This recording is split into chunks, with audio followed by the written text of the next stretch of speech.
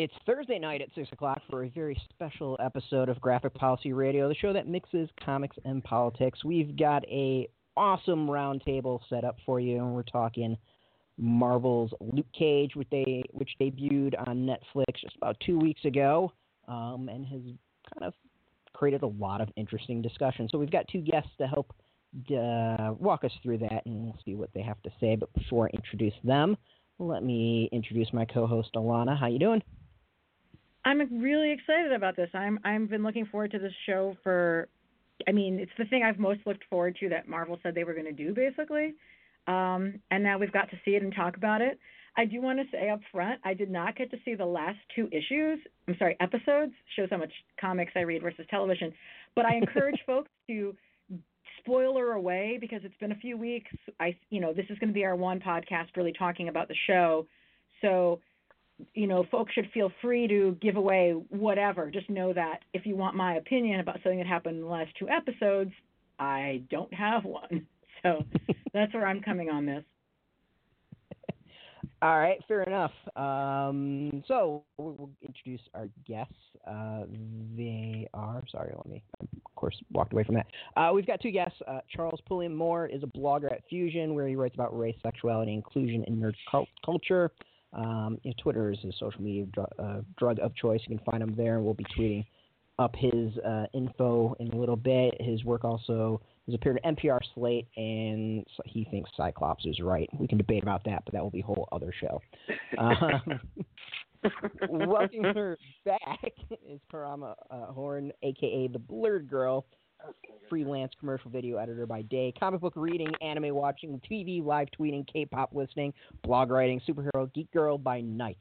On a mission to shine a light on both characters and sequential arts of color, she provides commentary, reviews, interviews on her popular Tumblr and official website, theblurredgirl.com, and she also contributes to Graphic Policy. Welcome both to the show. Oh, Charles just dropped. Hello. Charles was there for a second. I thought I heard Charles. There he is. Yeah. Okay. He'll be right back. I hope you'll be calling in. I'm so glad you both said yes to joining us on this episode because I was trying to figure out who are the right voices we wanted to highlight because everyone has an opinion about Luke Cage, but I don't really care about everybody's opinion about Luke Cage. I care about you guys' opinion about Luke Cage. So I want to thank you guys again for joining us and for sharing the conversation, because you guys are both coming at this as people who are comic book readers, comic book fans, who have done a lot of writing about issues of race in comics and pop culture in general. So, this is your podcast, folks, for people who are actually comic geeks talking about Luke Cage from a comic geek informed perspective, but also a politically and socially conscious perspective. So, well, thank you. Yeah, definitely. There he is. Hi, Charles. Yay. Hey, sorry, you guys. I just moved from one room to another, and my connection crapped out on me. So okay. typical. It happens. No, as long as I don't have to do this by myself, Charles, I'm fine. Because I'm where is he? So I want to start with a 50-foot reflection sort of question for everybody, which is overall, what do you think the show did best, and what did you think the show did worst? Ooh. I think overall, I think, and I'm going to from sort of a standpoint, and from a people of color on television standpoint, I think visually it was amazing. And when I say amazing, it's not stunning, oh my God, all of the effects. It wasn't that. There were just subtle things that were amazing. And to me, who's somebody who also works in media, I edit commercials and I edit promos. And I've actually been given directives don't edit all the black people next to each other, and don't have a black, a Latino, or two black people and a Latino next to each other, because then it's going to be considered a target market spot. And we can't have those two shots next to each other because they look too similar. So there's a shot.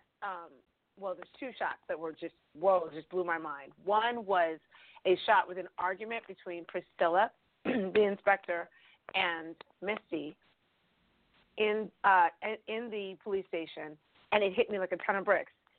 These two would never have been cast in a mainstream show together because the casting director would have thought they looked too much alike. So that was the first thing. And then the second thing was a scene where the young black boy had been roughed up by a black cop, no less.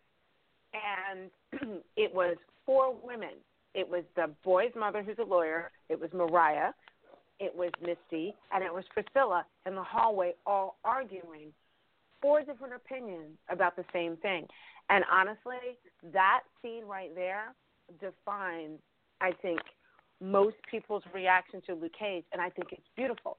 I think it is amazing that there's so many different points of view from black people and people of color about Luke Cage, because that's the point.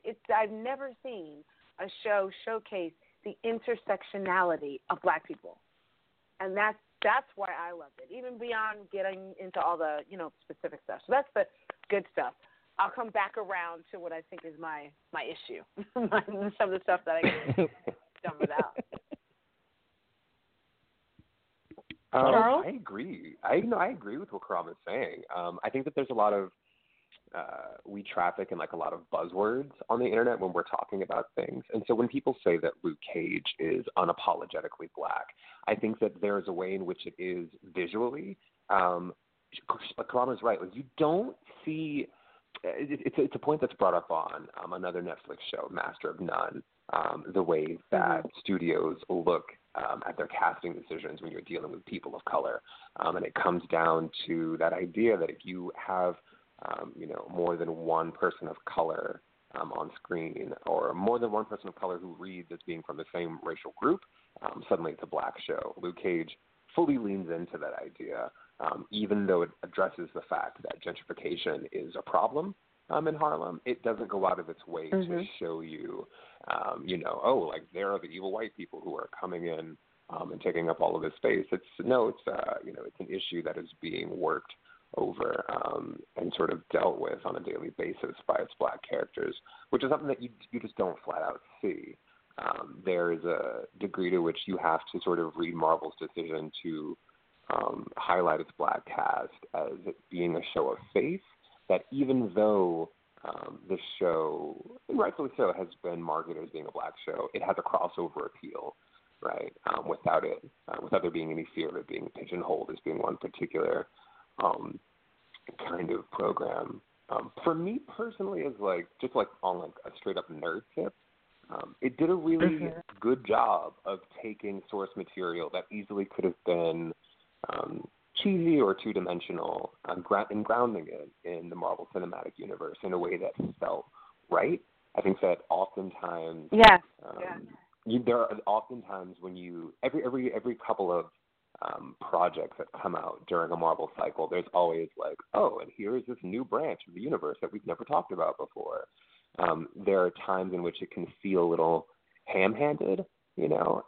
Guardians of the Galaxy comes to mind, where it's like, all right, you guys, we're going to do aliens now.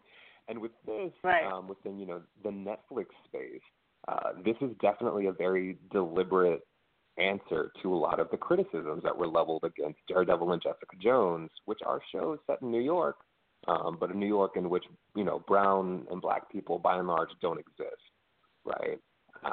If you live in, not that you don't even have to live, if you ever spent any time in Hell's Kitchen, you know that it is not the gang-infested war zone that Daredevil makes it out to be. And whatever part of Midtown Jessica Jones, is operating in, there are plenty of non-white people down there, but you wouldn't know that to see, to watch the shows. And so Luke Cage, in a way, is really sort of legitimizing the New York City that Marvel is trying to depict. You know what I mean? And that's a big deal, because when you are talking about getting young people in particular invested in these franchises and sort of like down to be fans of them, that's when representation is really important, just like visual representation.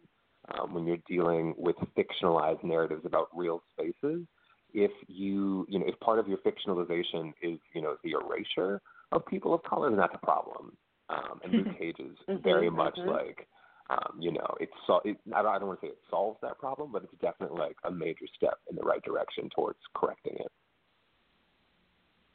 And you know what else I like? Even though goodness, I cannot remember the name of the Latino character. He was the other Kingpin that Cottonmouth was going up against. Chico Diego. Yeah, Chico Diego. That actor has often played very ended up having to play very stereotypical Mexican or Puerto Rican characters. And even though he was still technically a gangster, I was like, oh my God, look, he's got a suit. He's not wearing a hairnet. I'm so happy. Oh, that's true. Yeah. It's the little thing. To that It's point, the thing. The thing that I honestly like, my one take, like the best thing about this series, in my opinion, is the fact that we have a variety of villains of color. And Marvel's first female villain introduced in the page. Like there's when you're talking about representation on screen and studios pushes to be more inclusive, oftentimes what you get is sort of like this reactionary backlash to decades worth of marginalized people playing villains that were very like two-dimensional and grounded in stereotypes, right? So it's not so much that there are these fleshed out people who have like legit motivations to be evil, right? They're literally just not so subtle reminders of real world prejudices. But with Luke Cage, you have this cast of villains who are all, they're bad people. That I think that you can cheer for, that are, they're just out here, running around trying, like, doing the same thing that Wilson Fisk is doing and thinking to themselves, like, why not me? Like, why shouldn't Cottonmouth want to have Harlem in a political stranglehold? Why wouldn't, Mariah Dillard want to have her hands involved? Like, why wouldn't you want to be involved in everything going on in Harlem? And that's, like, I don't want to say it's easier, but there's definitely been more of a push for heroes of color historically, and for obvious reasons, right? Like you want to have positive role models, but in order to tell really like nuanced and layered stories, you need villains that are just as compelling as the heroes. You know what I mean? Otherwise, the hero comes across more sort of like a parable, you know what I mean? It's almost a little condescending. Yeah. Where it's like, oh, you can do it too. And it's like, well, you gave them a villain that, was basically like a cardboard cutout. Like, give them something substantial to fight. And so that really, like that, honestly, it's the villains that pulled me into Luke Cage more than anything else. Alfre Woodard should get an Emmy. Yes. Yes, she should get something. She should get something. Yeah, she gets, because, I mean, I think her performance was very powerful. The only things that I think bothered me about Luke Cage were just me being just a comic book geek and an editor. They were all just like technical stuff. Like they made Luke Cage from Georgia versus from Harlem, and having been shipped to Seagate, they had him from Georgia and in Netflix comic Harlem. And so it's sort of, that was a little like, because he's supposed to be from Harlem, and that kind of bothers me. And because sometimes some of the things he did, I was like, yeah, you're not from here. But maybe maybe that's why they went with that storytelling. But there was definitely a link with Seagate, because there was when I was at New York Comic Con this past weekend, the Seagate image came up in an Iron Fist thing I saw also. So they're definitely trying to link Seagate in that area to like a bunch of different things. Can I just say how weird it is that they're calling it Seagate, because that's an actual place in Brooklyn. Yeah. It's like a neighborhood. I know. It was really confusing. Oh, I didn't know that. Yeah. It's way out by Brighton Beach. Yeah, it's by like Coney. Yeah. Anyway, sorry. Yeah, it's really no, it's fine. That's one of the other things that's a little bit weird. The only other, I think the first, and this happens with Netflix a lot, I think. The first 2 episodes and the last 2 episodes, I had the same problem with Jessica Jones. I had the same problem with Daredevil. I feel the first 2 episodes could have been 1 episode, and I was not as thrilled with the last episode. The second to the last episode of most Netflix series is the best episode. Is the ending.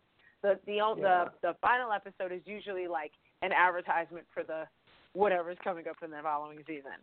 So I'm sorry. I know I'm going to spoil it a little for you. Please go ahead. Spoilers are okay. You weren't You're there. good with spoilers. Yeah, but I was like, sort of, kiss the girl, get carted off to jail, everything's tied up in a bow. It's like, wait, Misty showing up at the club. Like, wait. I feel like the second to the last episode could have done that better, and I also felt that the only other thing that I felt was strange was that I get the point of having Cottonmouth and Diamondback, and Cottonmouth's death was completely warranted. And I know it sounds strange, but empowering also, I think, in a feminist sort of way because of what Mariah was basically reliving when it happened. But and how good I is it that the show? Sorry.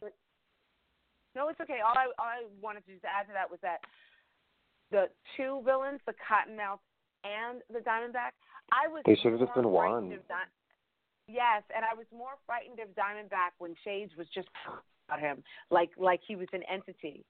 So like I was frightened I was frightened of the aliens in Signs until they showed up. You know what I mean? Yeah. Like, it was like Yeah. like I was like, oh my God, I don't want to see. Like I really wanted to not see, and they did that with Daredevil. You really didn't see, Kingpin until much later. So I didn't want to see back until the end, and then I wanted him to be the introduction to season 2. When he showed up, I was like, why are we scared of this man? Because clearly Shades should be running everything. You see him with, like, the proto suit where it's just, like, that battery on his back and he has the one glove. You know what I mean? Like, I think that, like, you're right. The perfect way to end it. Yes, the power glove. Even if he had been out using it, to frame Luke by imitating his powers, that should have been, that is a Tyrannosaurus making the glass of water shake. Right? You don't know what's causing it exactly. You don't know how it's happening. And then the last shot, honestly, we didn't need to see the prototype suit because it was stupid. Diamondback. It was stupid. It was bad. It was bad hammer tech. Like I would have rather. And it sounds crazy, but this is just the comic book geek in me. I would rather not have met Diamondback. I would rather have Misty not been able to save her arm. And thank you. We're in the hospital, and like Tony Stark shows up. Like, I think I can help you out here. Like, that was the ending that I wanted to see. Unfortunately, I don't think Misty's going to lose her arm. I think that we're just going to have to. I think that literally that one little wink and a nod, like, you could have lost it. Like, that is going to be it, which is a letdown.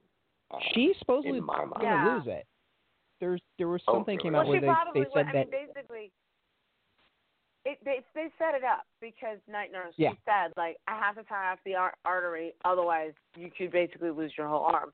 And what she did and how long she had to stay under there, it's possible that it becomes infected. There's some problem. Yep. Like, they did set it up. I guess. I mean, like, I think she eventually will. In my mind, though, if you're gonna lose an arm, don't tease me with losing an arm. Like, don't come close to losing an arm, because later on in the episode, like, I was paying attention because I'm like, oh shit, is it gonna fall off? Is it gonna fall off? That's not how it works. But right, and then later on, she takes the sling off. I was like, really though? Really? Right. Like, no wincing, just like completely capable, right. And you're like, oh well, all right. We'll see. But in terms of showing and not telling, like I really felt like the Ali who played Cottonmouth was tremendous, and I felt that the actor who played Diamondback, there were moments where he felt like he was drawing from an '80s action movie villain, which is entertaining. He was drawing from literally the comic book character when it first came out, and the 70s. It was like, wow, really? And it was so funny because then Shades to me seemed less menacing because he sort of seemed like he was covering for his crazy ass boss. Yeah, I mean, the whole time, like he's like the consultant who they bring in who's an expert at being a crime lord, and then when the actual crime lord comes, it actually seems like Shade is more competent, more controlled than Diamondback, which I thought was an unfortunate characterization. You know, to have the consultant like be more, have his act together more. And I understand the show wanted to do a whole twinning thing between the brothers and the Cain and Abel, and of course there's just a ton of biblical allusions throughout. But that's not what impressed me about the show. Because Diamondback kept quoting them. Mm-hmm. He was either quoting the Bible or he was quoting that book Power. And you're correct. In the comic book, they weren't related. They weren't brothers. They were friends. They're just but friends. I think they were in a gang together or something. Yeah. Mm. Yeah, and then what the problem? But the part of him making Luke go to jail, that part was true. Yeah. But the thing that's interesting is that some of the dynamics, though, I will say, though, making them brothers and half brothers and not knowing it, but him sitting there kind of remembering. Within the Black community, I have seen that. And look, my family's from the islands, so this entire Calypso song is about people being your relative or your sibling and you not knowing. So that's me. And No, I didn't grow up. I did not grow up with hearing. Although my siblings are biologically, we both have the same parents, but I grew up with a lot of people who grew up with half brothers and half sisters. But I never heard the term half brother or half sister, like within my house or my family. That's from when you're from the islands. That's just, you don't say that. That's your brother. That's your cousin. Everybody is your aunt. Everybody's your uncle. So, and that's a little bit of Harlem also. And that was something else I did like about it. There were just subtle moments that happened and subtle themes. Like just little things that would come up that you went, did he just say plug one, plug two? Like you would just go, no, that did not happen. And these are allusions to hip hop and allusions. Excuse me, my voice is still recovering from New York Comic Con. Allusions, and that even though there was a lot of hip hop throughout the film, even though I kept hearing a lot of people like, I don't see any hip hop, and I'm like, are you not hearing this music? Like, right. So there was things that were done subtly that I thought were awesome. But that's sort of like the little geek editor in me, like, ooh, I caught that. I saw that transition, or I saw that book cover, or, you know, those are the little Easter eggs that I thought were there for the people who were looking for them. But it played to a lot of, it played on a lot of different levels.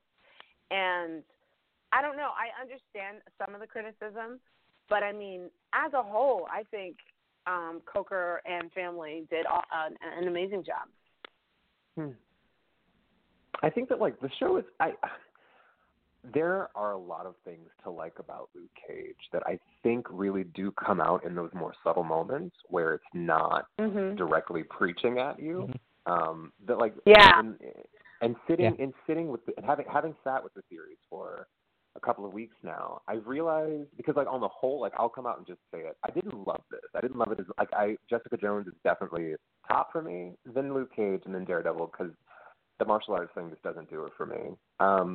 But Luke Cage is, like, the strength of its, like, Black representation in my mind is in those moments where it's not trying to tell you, hey, this is a Black show. You are supposed to understand it by virtue of the things that are being said, the people that you're seeing on screen, just those very everyday depictions of Black life that are, you know, hyper stylized because it's a comic book show. But then there are these moments where it's like an after school special where it's like, all right, kids, today we're going to talk about Christmas Addicts thing. Yeah, it's like, we're going to talk about Christmas Christmas Addicts. I was like, no. And it's the thing is, no, there's a space for that kind of conversation because, like, every Black kid growing up, right, we all have that, like, there's always that one family member that is, like, heavy on Black history that wants you to, you know, be able to spit off facts about Black history immediately. And you as a kid, you're like, oh my God, why are we doing this? Like, that's a very relatable experience. You know what I mean? And I feel like that almost would have been better suited for Pops to be into. You know what I mean? Having a man from an older Yeah. generation sort of speaking to the necessity of understanding Black history in like Black culture in historical context. But because it's always coming from Luke, right, who is, he is our guide and the centerpiece of the series, it felt weird sometimes because you're like, how old are you, dude? Like they're well, you know what? And I think that was Cheo's voice. I think that's where Cheo's voice was speaking through. I do. Oh, definitely. Because he's Generation X, and he's Generation X, and I think a lot of the hollering about being conservative is actually not what it is. It's the age group, and I think there's millennials that are yelling because they're like, why am I being preached to? I totally like that. I totally understand, but there's a point at which you have to question whether or not a writer is doing their job when the characters that they're writing sound like them and not like the character themselves, right? Because there are moments where you can feel Coker slipping into Luke's voice and thinking from his perspective, right? How would Luke respond to this? What would he say? What would he say to Pops? What would he say to Mariah? And those moments are great, right? Because you're watching, you're watching the fantasy unfold, and then you're pulled out of it for a moment where you're just like, oh wait, no, like this doesn't seem like the sort of thing that a Black man in his early 40s from Georgia would say necessarily, right? Living in Harlem in 2016, that doesn't quite. There's like that unevenness sort of like breaks the illusion a little bit, and the breaking of the illusion would be fine were it not for the fact that it's coming from what struck me as like a very judgmental and holier than thou kind of space at certain times, right? Now, just to sort of like contextualize my point, there's a lot that's been written about Luke Cage being Marvel's like first explicitly Black project, right? With telling a Black story with Black leads in a Black setting, and then the work that the show is doing on some levels to speak to a lot of the social issues facing Black people in 2016. So it's that sort of being one of the theses that the show was working with in those moments where the show, where Coker's voice shines through and is sort of taking a very firm set of positions on certain Black topics. And you have to be like, well, you have to be careful here. Right, because you've posted up in a very particular kind of way. So the things that you decide to say take on an added layer of meaning, right? I've said the same thing. I've said the same thing about Black Panther.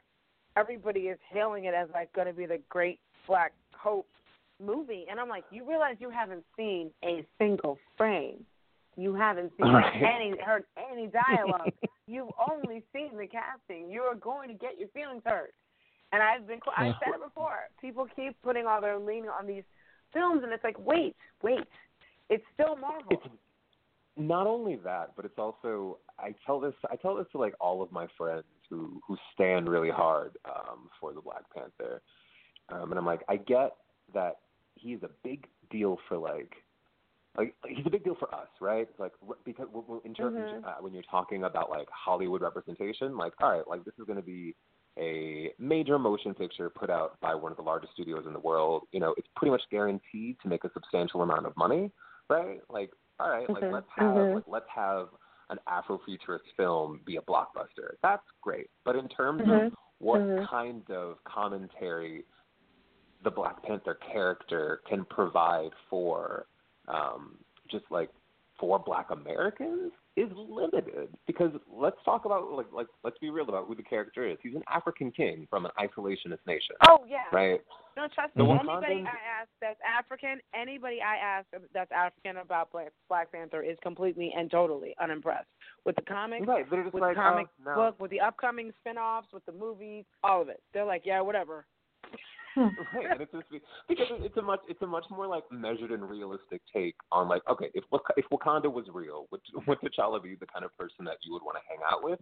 No, he's not. No. You don't really hang out with royal. Go ahead. But also T'Challa wouldn't care. Right. He said it. T'Challa He would literally not care said it about on what you screen. He's like, he is the king. He's Yeah. like, remember, yeah, Hawkeye. He's like, hi, I'm Clint. I don't care. Like, Right. that's his I can see it. character. I can see it in my head. Like, I can see CNN reaching out to T'Challa to ask him like what his perspective on Black Lives Matter is now that he's, an informal member of the Avengers, and he's like, no, that has nothing to do with me. I come to save the world occasionally, but that is a you issue. That's like we're like poking fun. Like it'll be a great movie, I'm sure. But to bring it back to Luke Cage, Luke Cage is very much a show that's it's having a direct conversation with the Black American experience right now, right? It's very difficult to argue that an awareness of what is happening in the country right now did not factor into the story that this particular season was trying to tell. And I think that it gets some things right, and others it flirts with the idea of making explicit commentary and criticism, but it never quite brings any of those ideas to full fruition. So I mean, much has been written about. Go ahead. Just real quick, I have a question for you. That particular point, are you leaning more to the character of Luke Cage or all of the characters? All of the characters, because I think that as two-dimensional as Luke is, two-dimensional characters are fine if you have enough characters playing off of them and pushing them to sort of like either challenge their notions or their outlook on the world, or just provide like enough of a contrast so that you as a viewer come away with a more dynamic understanding of the story that's being told. Luke, at the end of the day, he's the person that we're supposed to cheer for, and he's very much like a black and white kind of man, right? There's very little gray with him. Oh, right. Yeah, his and code is pretty black and white. Yeah, there's a strength to that to a point, but then it's just like, all right, dude, well, the world isn't black and white, right? Like, the world that Luke Cage is setting up is not one of, or rather, it is, what am I trying to say here? The world that Luke Cage has built is still very much grounded in the real world, right? Where people that we think of as villains have their various reasons for getting into what they do, and they'll, like, go out of their way to sort of justify and explain it to you. But, like, Luke Cage's response is just very sort of flat, and it just doesn't work for me. It works in those moments where it's, just pushing along a superhero story, but when it gets into, the racial commentary, it's like, that's not the real world, right? Just to sort of like. But you know what? At the same time, I completely agree. But at the same time, on that point, I think Misty does bring more to it because whereas Luke is like, his code is pretty clear, but he's kind of like, I'm just going to do whatever I have to do, man. I just have to do it. Okay, but what does that mean? I see Misty take more of a journey. Even in the comic book, she took a journey because she was a cop who believed in the system until she got hurt, and then her view changed. But and in this, I think in Netflix, in this version, she's a cop who believed in the system until she realized that the whole system, including her partner, was all messed up. So, because she, at first was against Luke. So I think that, remember that whole thing about, I don't seek justice, I stalk it. But then that's towards the beginning of the series, and then by the time you get to that epic episode, she also should be nominated for this. Yeah. Where she has to talk to the shrink, and she's in there talking about how you don't understand. I can't lose control. I can't. And I'm sitting there looking at this scene going, because she's going through this thing where all the things that she has seen have formed who she is, and now you're trying to tell her that everything that she's believed in doesn't work, and she was held at gunpoint. That makes her weak. She cannot be weak because in the whole world and her whole thing that she's built up for herself, in order for her to survive in this world, in this universe, where she realizes that she has to navigate crooked cops, even though she is one, be looked at and spat on. She says, I know wherever I go, we're hated and cursed at and spat on. She's having that discussion with Priscilla. It's that, and for a lack of a better term, it's that code switching that she's so used to doing that's basically short circuit. When Diamondback holds that gun in front of her head, that made me go. I had shivers. I was like, holy crap! Because you're as just, and this is just, a black woman navigating the world. But when you're doing something like you're in business, you're one thing. You're home, you're something else. Like, notice how she switches when she's in the barbershop, when she's seeing Pop. She switches. Granted, she was undercover at the club, but she goes back, when she's different when she's with Priscilla. And that's what confuses her, because she thinks Priscilla understands her code. But Priscilla seems to be, to her, playing the same thing, wearing the same mask in front of her that she's wearing in front of Alpha. So as two-dimensional as Luke is, I felt that Missy was very well rounded and very well thought out. Sometimes I felt it was even more so than Mariah. Because amazing as Mariah did, as amazing as Alfred Woodard did, I felt hers was a slow burn that you saw fully realized later in the episodes. Missy, right. Every time she came on screen, you were seeing, like, is she undercover? What is she doing? What is she looking at? What does she believe? What is she thinking?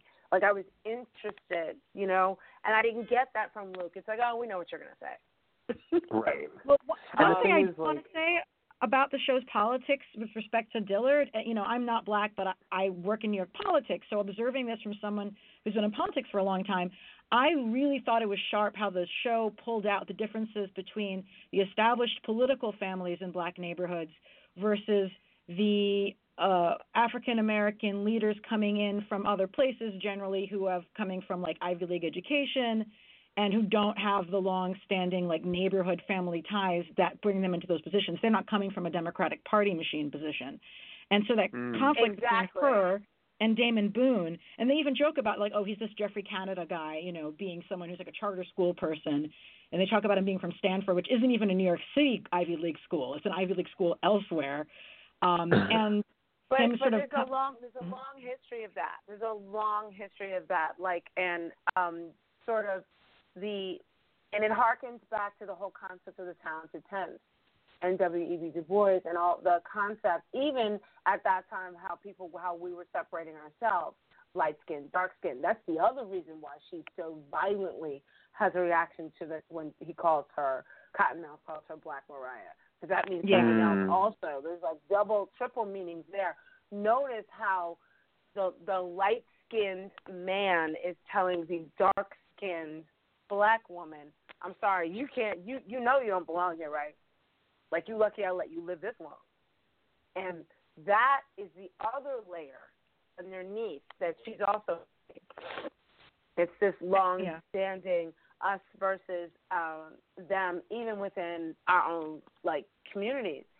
And the only thing about Mariah's character that I really wanted to see more of, like, you heard her talking about, I'm building,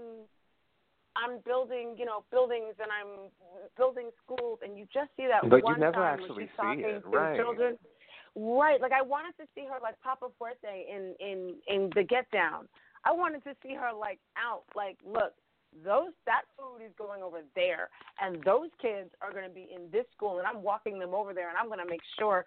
Do you see what I'm saying? So even though she was not clearly she was a baddie, I wanted Papa Fuerte had his questionable moments as well, but what I liked about his character was it was a little bit more rounded out. You saw him in love. You saw him upset. But you saw that at the end of the day, even though he was crooked as hell, he still really wanted something for his people. Mariah, none of that was brought to Mariah's character. Mariah was just straight up, I want power, and this is how I'm going to get it.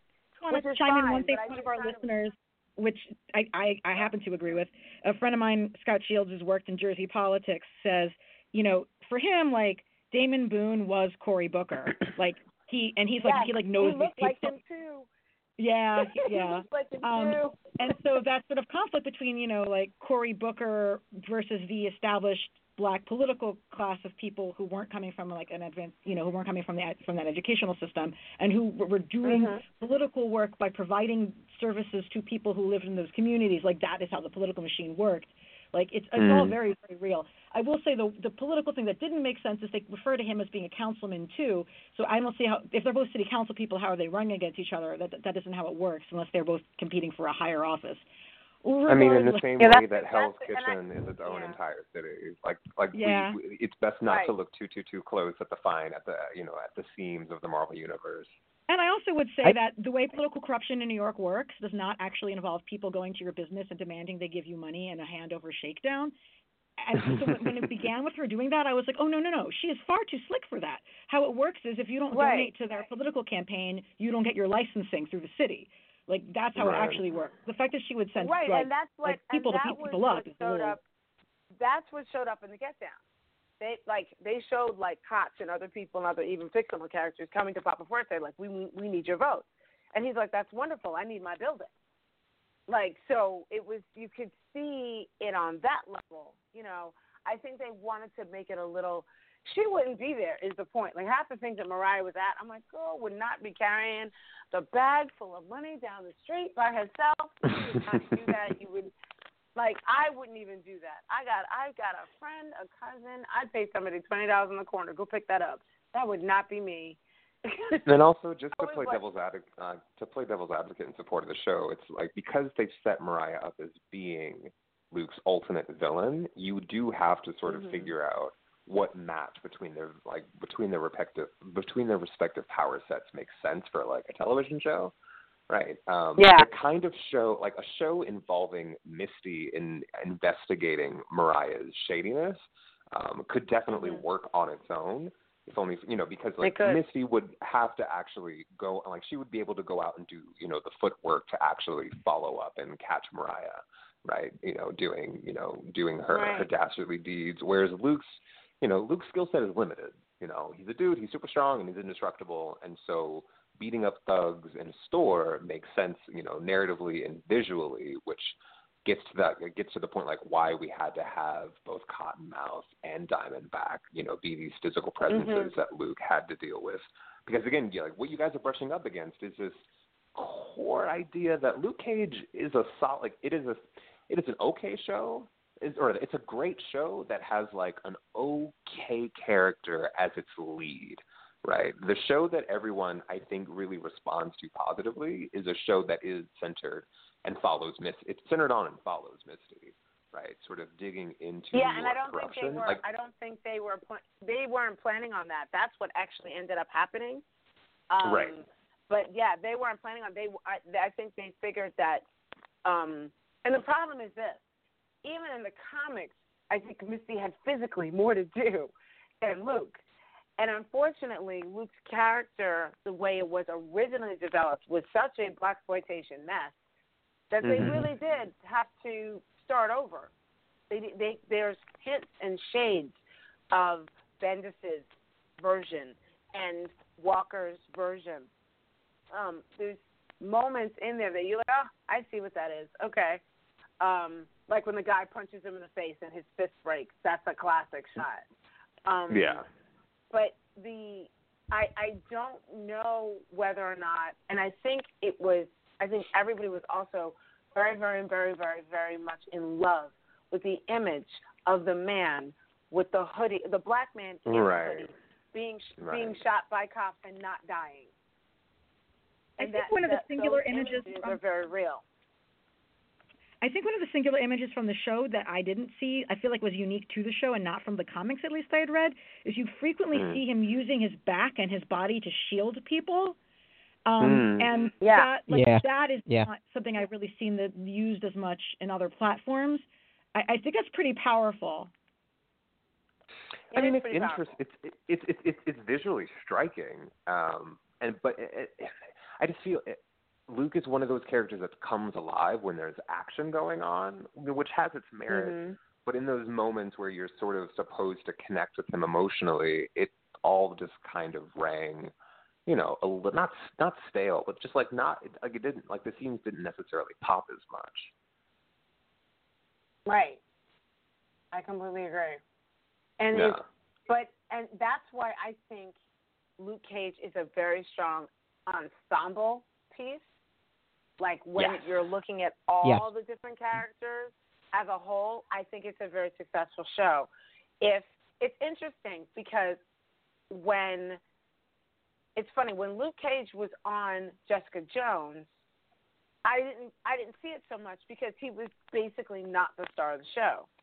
Right. But I expected his character to be a little bit more rounded out before they gave him his own show. And I think there that was was sort of like the, you said. there was that criticism that went around from the New York Times just after the show was released, that a lot of people had like a very visceral reaction to. I forget what the critic's name was, but he said something to the effect of like, "Oh, Luke Cage is better as a supporting character," and the way that it came off, like it was a very like there's a better way to put that. But I think that what we're talking about is what that critic was tapping into, that Luke as a character is not written in a dynamic enough way to carry the show, right? It is definitely Marvel's like strongest ensemble piece, more so than any of the Netflix pieces, and more so I would argue than any of the movies or Agents of S.H.I.E.L.D., because together they do build out this very grounded and interesting and compelling world in which they all have their individual motives that you, depending on, who you're watching in one particular scene, you understand why Mariah wants something. You understand, like, why Misty is sort of dealing with PTSD. There are moments where, like, you understand why Luke is just trying to stay low. It just so happens that in those moments where you are focused on Luke, if you stay too long, things begin to slow down a little bit. And you're just like, okay, like, I want to, like, let's pick the pace back up a little bit. Yeah. And I do think also there were also criticisms of him like being the guy that's just sweeping the floor at the barbershop. And I'm like, okay, everybody needs to go watch Ava DuVernay 13 because people who have been charged with felonies or people who've been charged with felonies that escape from prison, they can't right. Like, what do you get want him to regular do? full-time jobs. What do you want him to do? Like even Faison Love's character says, even Pop says, he's like, look, if I wasn't paying you into the table, I could pay you more. He's like, dude, I cannot put my social security number in the system. Like, no. To that end, though, we never figure out how he came into possession of that bar in Jessica Jones. We don't know that he owned it, but you never saw anyone else working there, I don't think. Like, in the day and in the evening. I got in that discussion with someone else. I feel like there was one person. Yeah, there was one other person there that I assumed worked there. But I swear at some point there's a reference in Jessica Jones that says he owns it or he came into possession of it. My bigger question is not just the bar, but he also refers to his wife. If he's an escaped convict and going by a different name, how the hell did he get married? No. But see, I don't think they touched on that too. I'm wondering whether or not Reva and him actually did, like, go down to City Hall and get married. No, he just of referred course to not. her I'm like assuming that. not. Because Reva, I mean, it's clear that not necessarily that she was in it, but she knew some of what was happening. She didn't want to help him escape, but that's part of his journey. What he thought he was supposed to do and who he thought he was protecting and helping clearly isn't the same. I do think it's very interesting how they brought in some of the things like from Jessica Jones, like the drive that she died after she gave to Jessica, that whole thing. That was an interesting way of wrapping up that storyline. I don't know. And by the way, Reva is the reason why in the comics, Diamondback goes after him. They were both in love with Reva. That was the whole problem in the comics. He's trying to get Cage to be put away so he can get with Reva. That's in the comics. So what's funny is that, weirdly enough, they could have done that here, but instead they did the, half-brother thing, which doesn't bother me so much. It's just, I think I completely agree with you, Charles. Like, where it shines. Where it sort of falters is when we, like you said, get into after-school special mode but at the same time, it was sort of touted. It was weird. It wasn't touted as like I would tell people who have kids, like, okay, I don't know if you should watch Daredevil, but right, Luke Cage, you could watch with your totally kids. endorse. Yeah, because it's not nearly as bloody. The violence is a lot more tame, and it does have.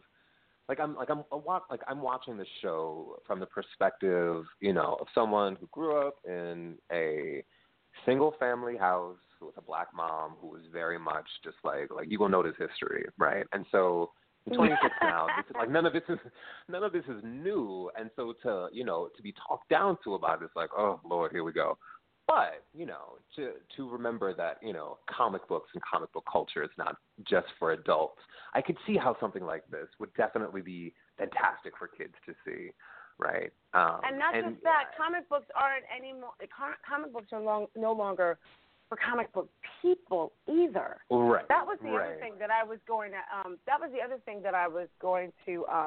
Touch on, and I find very interesting. Now I'm a little bit older than you, but some of the reference and some of the preachiness I did see. It didn't bother me as much, but I did instead of I didn't think it was being really conservative. I really just felt I was hearing Cheo's voice sometimes.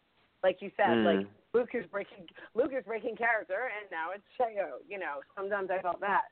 But one thing that I found very interesting is that so many criticisms I heard of basically respectability politics within the show itself, and I felt like that was funny. There were moments of respectability politics. Yes, Mariah's character is built on them. I don't think Luke Cage saying he doesn't want to say the N-word is respectability politics. Because to me, respectability politics is Cosby sitting up at the NAACP saying, stop naming your children all these black names because that's why they're going to jail.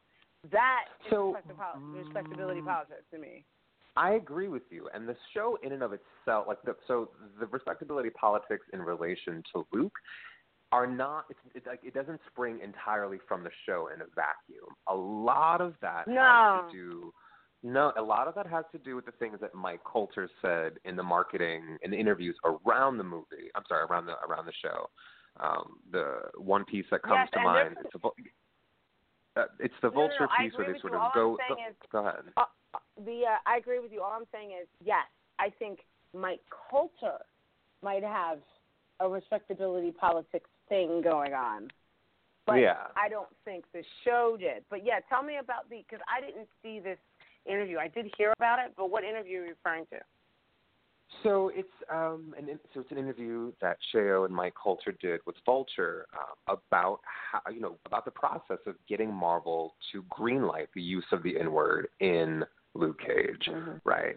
The argument being that in order for this to be a truly authentic representation of Black life, particularly in Black space like Harlem, this is the language of the people, right? It's a word that people use in various contexts, and to act like it doesn't exist would be inauthentic, right? It would be a lie, which is true. Which is I totally like that. Like I will give you that. The show's treatment of the word is very. I'm trying to figure out the most charitable way to put this. It's very basic, right? It's like, oh no, this is a bad word, right? It's a word that people only understand in a negative context. That's sort of the text that exists within the series itself. But within the Vulture interview, Mike Coulter basically said that the reason that, in his opinion, Luke would never use that language the way that someone standing on the corner who had lost all respect for himself would, right? Which is sort of like the most entry-level kind of respectability politics that you can engage in, right? Like, oh no, you don't love yourself enough, and I can't be like you. And so I understand what you're saying about the show on its own, not necessarily engaging with that particular kind of respectability politic, but when you look at how Luke Cage how it's been branded and how it's been marketed, we're sitting here talking about the show within a show that we love that is mostly focused on Misty's journey. But Luke Cage as a property, it is Mike Coulter's space, right? It is Luke Cage, you know, who is front and center, you know, all of the discourse around how the show is commenting on Black Lives Matter is centered around the image of Luke Cage wearing his bullet-ridden hoodie with his hands up. And so it's difficult for me to sort of be able to spin one out from the other, or to not understand that they are two pieces to a cultural event that's happening. And so then when you look back at how the show treats the N-word, you're like, all right, well, it's not doing as much as it could, right? Again, the word is only used negatively. There's a conversation between Cottonmouth and Mariah where Cottonmouth uses it. She says, you know, I don't like that word, right? And then he uses it again with a slightly different tone to his voice that is both amiable and hostile at the same time, because he's talking about subordinates. But aside from that, the only other instance of the N-word popping up is in that, again, to bring it back to this Crispus Attucks scene, you know, where Luke is being held at gunpoint, right? Kid calls him the N-word, and then Luke is just, you know, he is tired. Actually, Mike Coulter brings it up in that interview, and he explains that from his perspective as an actor, what Luke was feeling in that moment was that, having dealt with, you know, everything that he'd gone through, he was just worn down. And in this one particular moment, you know, he broke his own code and decided to use the word, right? And then when you watch that scene, like just to be really real for a second, you can hear it in Mike Coulter's voice that he is not comfortable using it, right? I encourage you to go back and listen to it. The way that Mike Coulter used the N-word at that actor was rough. Like, rough in a way that I would like, you got to do that again. He's not used to using the word, and not necessarily. Go ahead. There's because there are no layers to the delivery of it, it reinforces this idea that Luke, as a character within the show, is approaching its use, you know, in this very flattened way that reads as problematic for me, right? Because there are so many things. There are so many things about the series, music in particular. Like, if you go down the track list of songs, you know, that are used all throughout, you know, the series, the N-word pops up plenty, right? It's an integral part of hip hop culture. Like, we can't ignore that. And so, I mean, every episode was basically named after a Gang Starr song, and clearly those songs use the word. Right, and so to treat it in such like an unsophisticated way in the mouths of the characters of the show struck me as like that's weird. Like that's such a weird thing to mishandle so badly. And I think that ultimately comes back to, you know, is this Chio's voice, or is this like is this the character's voice? And also, like, what commentary is the show as a whole providing? Right? It's at the end of the day, you know, the Luke Cage team is they are completely free to make whatever. Like, they made the show that they wanted to make, and that is their right to do so. But it gives me pause, you know, like when we are having these full-throated declarations of this being like the blackest show on TV. It's like, in some ways, yes, but in this one particular way, it really left me cold. Well, and then the other question is, and I still don't believe it's necessarily the exact show he wanted to make, because I'm an editor. I've been there, and I want to know. I mean, if I got a chance to interview Cheo, the first thing I would ask him is, what scenes were deleted? Tell me what scenes couldn't make the cut. Because I'm wondering if some of what we're looking for, I don't think we would have changed our, I don't think it would have changed my idea much about Luke Coulter's performance as Luke Cage, or Luke's delivery of his lines. But I am curious about whether or not we would have seen a few more, because I feel like it's just missing a few bricks. It's just a few bricks short of a house. That's the thing, and there is like the gap between where the show is now and the show that I think that it could be. It really is just missing a few key components that would elevate it immensely in my mind. I'm of the school of thought that says that because the show is so solid in its like subtlety, you know, just like being able to see black characters being very black, you know, in the most casual way. That's sort of like the base level. And that, like, there's a version of this show that doesn't have as much of the preaching in it, that is literally just a bunch of black people acting on screen, that would work for me. And then there's a more elevated version of this show that is trying to have a very explicit conversation about contemporary Black American politics. That is, you know, it's not quite where the show is, and that is a show that I love, like in theory. But where the show is now, it's in this in-between space that just doesn't feel comfortable or entirely complete. Like, you're right, you can see the gaps. You can see despite the fact that, 13 episodes long, you can see that. Yeah. You can see the seams where things were stitched, like were cut apart and stitched back together. Well, yeah, because, like, even that episode that we were just talking about, where he's using the N-word, and the young man is holding a gun to his head, and he's outside the Crispus Attucks houses, and he was, cause in the beginning of that scene, I didn't know what he was talking about. When he was like, we are standing in front of him, I'm like, well, where is he? But I couldn't, you can't tell in the beginning of the scene. And then when he's, like, in front of the Crispus Attucks projects, wait a minute, are they saying that Crispus Attucks is because I have a whole thing about Crispus Attucks. Right. And I just, Alana and Brett, really quick, my whole thing with Crispus Attucks is this. We were all taught that he was the first man American to die in the Revolutionary War. My issue with that is, at the time of his death and when he was killed, he is part black, part Native American, and part white. At that time, only 1/3 of him was considered a human being. So at the time of his death, he was not even considered a full human being. So he was basically posthumously pushed into this role of being, this is the first person to have died and at the hands of the British. And I doubt that he was, but that's what the Paul Revere and his crew used for promotions, basically.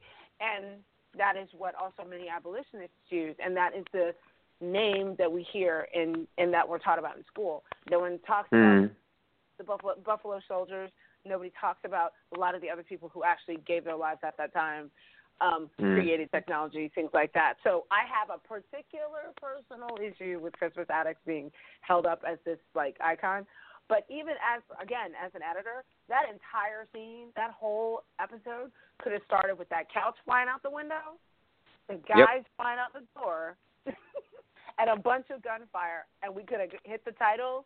Like, the cold open could have been that, and then we could have hit the title. That would have been it. Yeah. Exactly. I didn't have to see that whole conversation because I thought that usually when you do a cold open like that, you're going to see something in the show that brings you back around, that fills out how we got to this moment, you know, this big moment. And when we got there, it was like, oh, wait, that was the thing I saw at the beginning. Okay, I don't know why this is here, but all right. So that episode, I don't think was executed well. Once again, I don't think it's indicative of the entire series, but like, cause every time Rosario Dawson was on screen, and it was so funny because her conversations with him, I felt like she was the voice of the audience sometimes. Like, what are you doing? Make up your mind. Make a decision. Like, Rosario Dawson is like one of my favorite actresses in the industry, period. But I would say that of the pieces of the show that I found least compelling was the medical drama.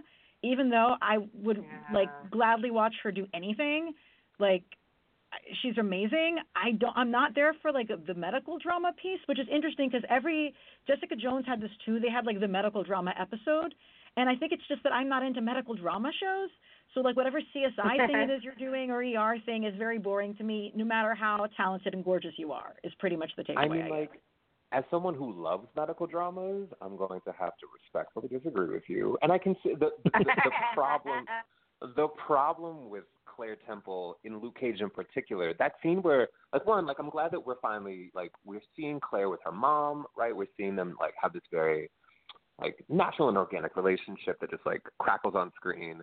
But this, like, pivot towards, like, oh, like, it's your destiny to take care of superheroes is just like, no, that's just bad storytelling. Like, we don't need I don't need Claire Temple to like step into her night nurse identity in such explicit terms. Like, she's at her best when she's literally just in the hospital. Like, why do you people keep coming here? I can't keep helping you. And eventually she comes around to doing it, and she's like, don't bring this shit back to my job. And of course they do, because it's what you expect. But going forward, and again, like, this is one of the weaknesses of comic book storytelling, you know what I mean? A lot of it is writ large and ham-handed that way. So it's like, and now I'm going to become night nurse. And, you know, the nerds who are like into it, like, oh my God, that's so great. But then when you look at it as just like, a drama, you're just like, oh, really? Well, and also at the end of the day, in the comics, she does, because she's a doctor. And I was a little, you know, I felt like this is like the hardest working not doctor that you have ever seen on television. You know, exactly. I was like, girl, if you don't have a degree soon, like, is she a nurse practitioner? Like, come on. But I will say this, even though her mother did have some, like, maybe, I agree with you, that line did make me cringe. I was so happy to see Sonia Braga. I was so happy. Yes. She's so awesome. And so the casting was absolutely amazing. And I do think that each actor definitely brought stuff to it. But not for nothing, I think a lot of, outside of Theo Rossi and Shades and Cottonmouth, Mahershala Ali, I really liked it when the women were on screen. They had more, you know, energy, and there was more stuff going on with them. And I just think I felt Shades was fantastic. I loved how you just couldn't figure out what he was doing. Now, again, the two things that there's two kisses that should not have happened. I don't think the Luke Cage Claire Temple kiss should have happened. Yes, goddamn it, I know it's canon. I don't care. In this, I didn't want to see it. I wanted them to have that tension. And are you going to knock Mariah and Shades' brief romance? I'm sorry. I was like, what? You know what's really funny? I don't feel like Theo Rossi knew it was coming either, because the look on his face was like, okay, that just happened. But here's the thing with who the Shades. actually... She like did him. She didn't kiss him.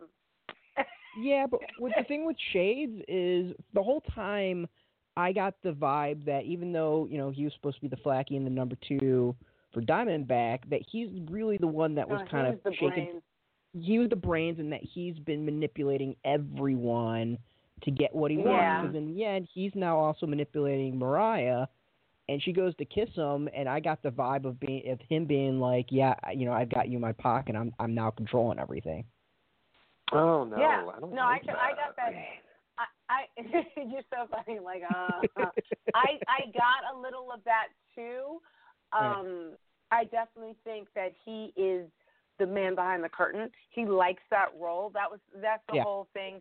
I liked how they reused the metaphor of Shades, because the funny thing is, in the comics, got like a Cyclops kind of thing going on.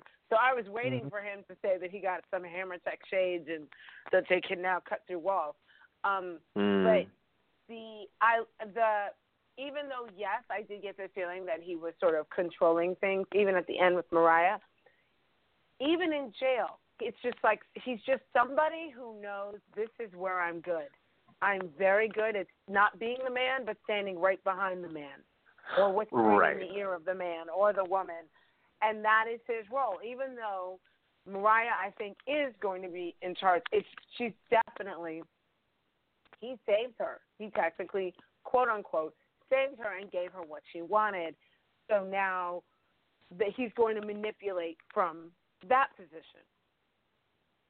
No, one thing I do want to say the show handled well in terms of, like, I guess, sexual power, for lack of a better description here, is Misty Knight is never slut-shamed, and she could have easily been slut-shamed in a number of scenes where people were talking to her about her dating life, like with the shrink. It didn't slut-shame her, which was like, thank God, and for once, right?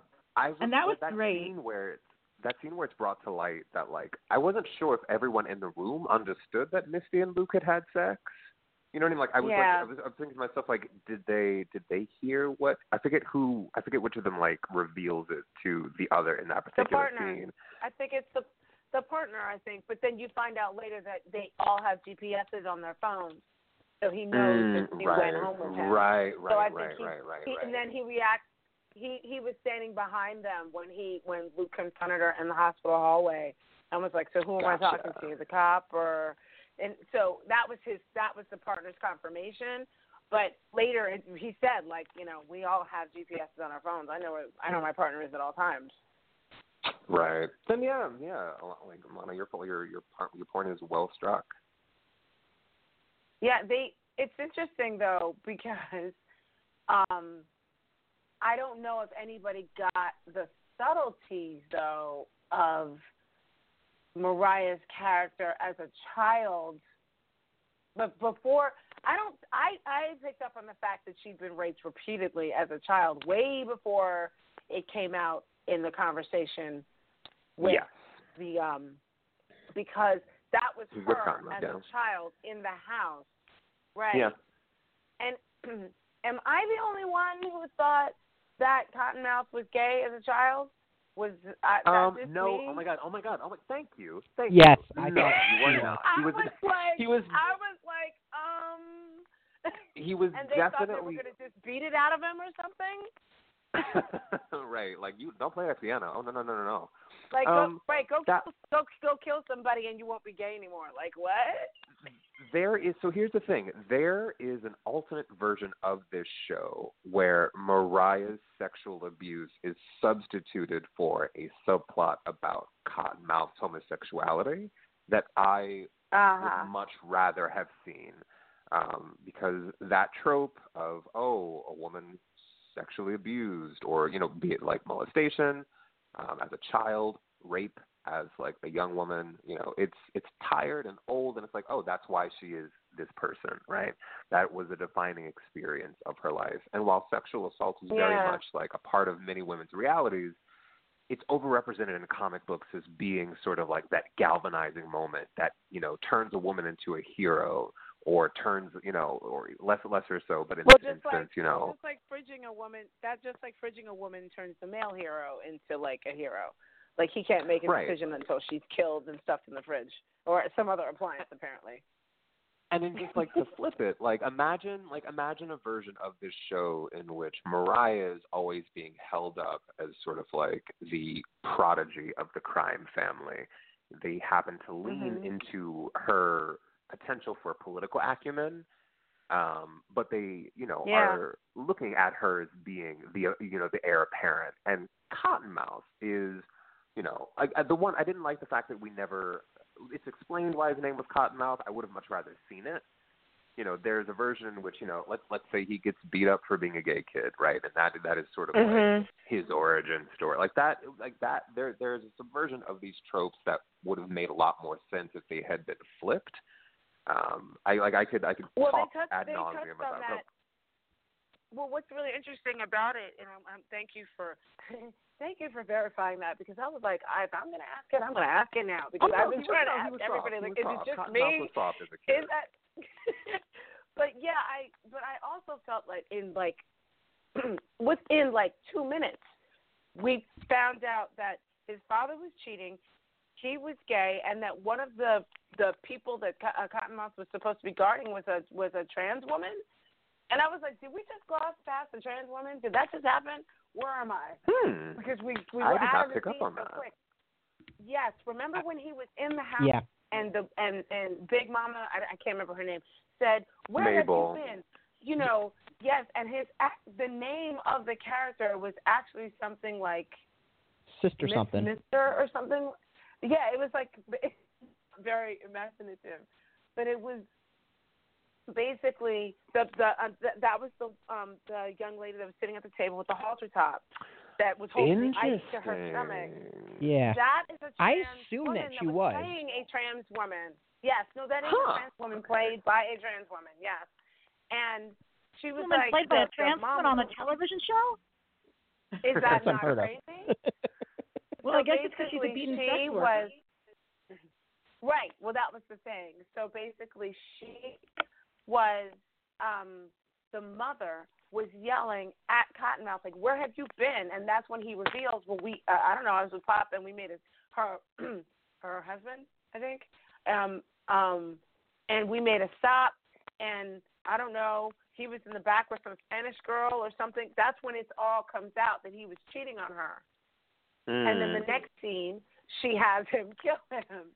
But I was like, we literally skipped out of that scene so quickly, and then I went back on Twitter. I'm like, was that just me? And they was like, no, that's who we were talking about. That is that person. And I'm sorry I'm saying person because I don't know the actress's name. I'm going to look it up. But, yeah, the actual character sitting there was a trans woman actually playing a trans woman. Interesting. And there was, but we were in and out of there so quickly. I think that was the scene when he was like, we made a stop. I got the vibe that Cottonmouth was gay. And I forgot why, but she made some. Yeah, like that was the scene where I sat there and I was like, is he or is it? Like I couldn't tell. And I thought they were going to go there, and I'm still not convinced that he's not because they never really say that he's not. I think it has to do with the actor's performance, and then just the way that we're socialized to read. Oh, sensitive boys who play the piano in movies, like they're the gay ones. True. That's true. No, that's true because he literally just could be a sensitive boy that plays the piano. But I also think we are desperate to see some characters, some type of representation. So I think everybody on this podcast is hoping that that's what he is. So that, but they didn't explore it. Hope maybe I'm just like that. Two, like that is a version of this character that I much rather would have seen. Like I'm all like, give me a gay black man who is struggling with his sexuality, who is also like a crime boss and a supervillain. By all means, please give me this character. Don't now that you open I'm like going back over certain scenes and like reading them through a clear lens, and I'm like, well, damn, like this show, like again, like I'm coming back to this point, like there's so much about this show, there's so much potential in this show that I love, that I'm like, no, lean harder into it, like it's okay, like we want that version of this show. And I feel like a lot of the show didn't commit enough for stuff. I was gonna say, like, there's a lot of stuff that the show did, I was gonna say there were a lot of stuff the show didn't commit enough to.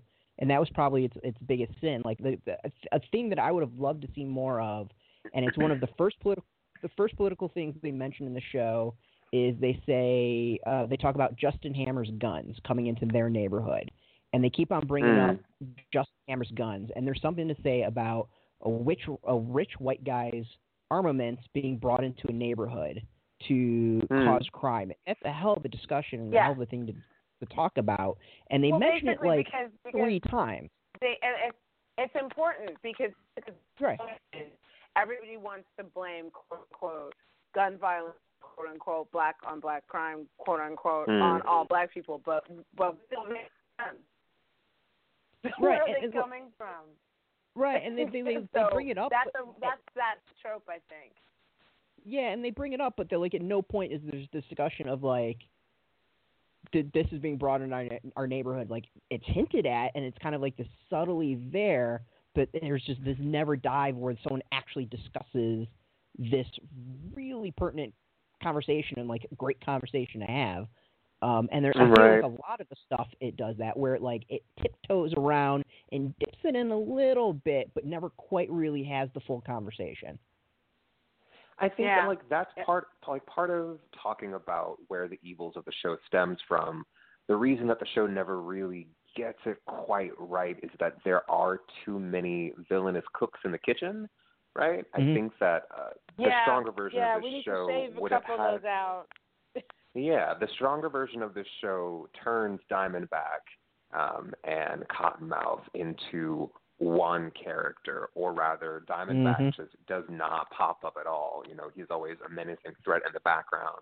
I think that the show would have been much stronger if it had either set Mariah up as a more potent villain from the jump, or if it had taken a much more explicit stance, not against a singular person, but Harlem being flooded with hammer tech weapons that let's just say for the sake of what-ifs.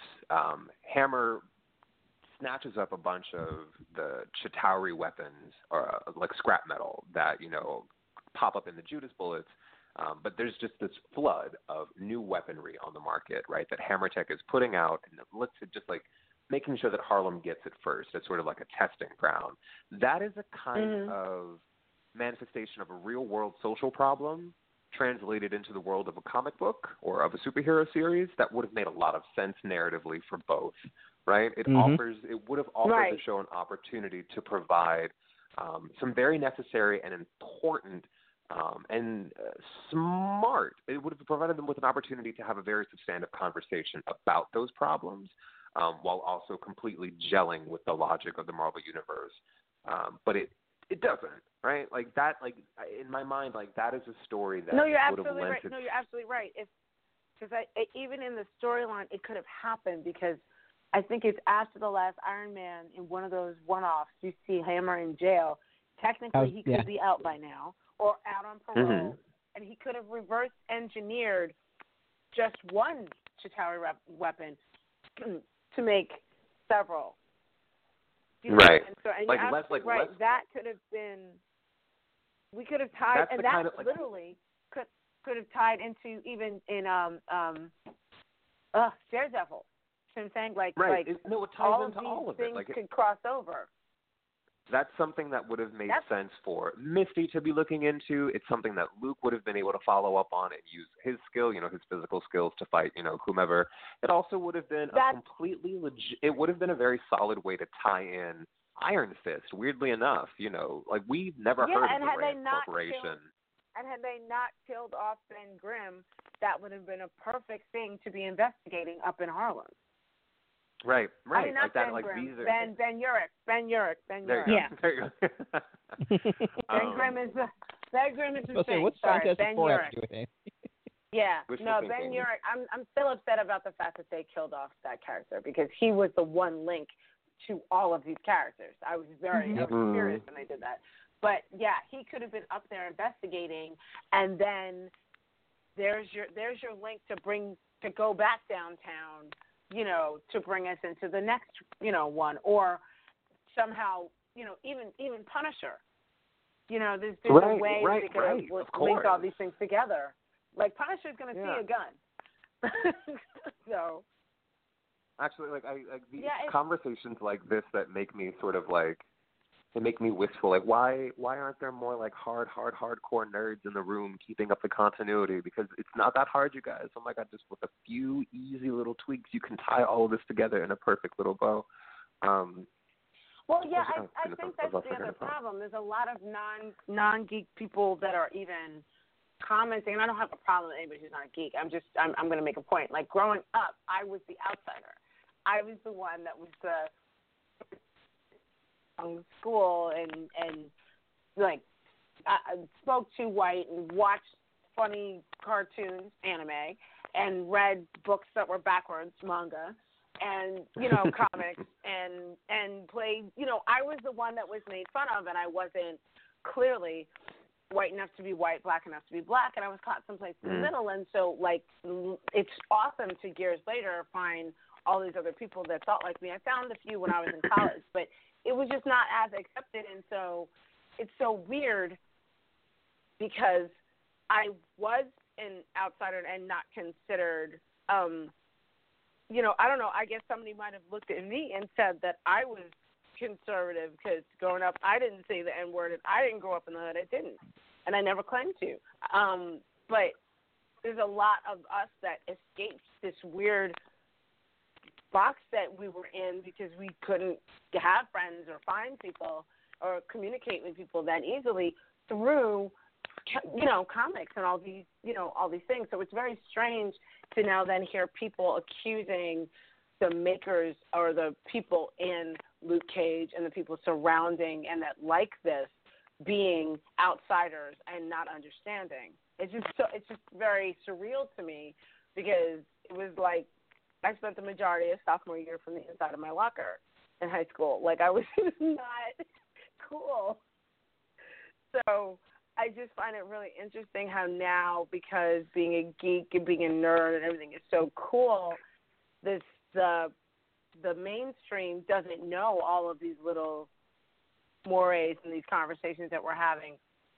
And so right, and it's so, I think there's a point at which it's kind of, there's a way in which it's kind of frustrating when this kind of content comes out where you as like, you almost feel like an intermediary, and you can see both like the mainstream and like the deep cut communities are like trying to get out of something, and it's in those moments where the content, where be it like a comic or a movie or a television show, it's in those moments where it doesn't quite hit that balance right, that both sides, you know, kind of like go at each other for like not doing it right, and then you in the middle, you're just like, oh my God, I hear where you're both coming from.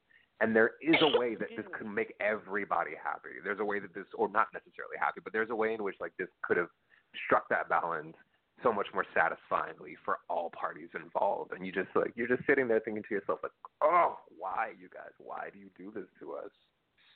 Right. And it's so funny because that argument came up the other day when somebody was yelling about like, well, it makes sense that culture would be out of touch because like his wife is white. I'm like, have you read Luke Cage? Because he's married to. Wait, you don't read comics, do you? So I was like, that's the wrong argument to make here. I'm sorry, because Misty although in this iteration of Iron Fist that I just saw, I cannot see Misty ending up with him. But God willing, no. because she deserves better. So goofy.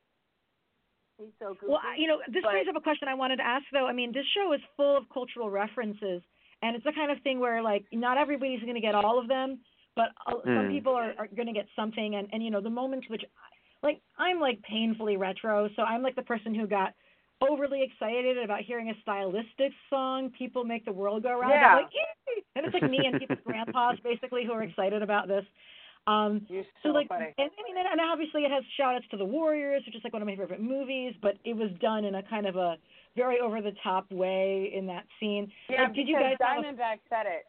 Yeah, exactly. Yep. Yeah. But can you dig it? Oh, my God. So what did you guys have favorite cultural references that were worked into the show?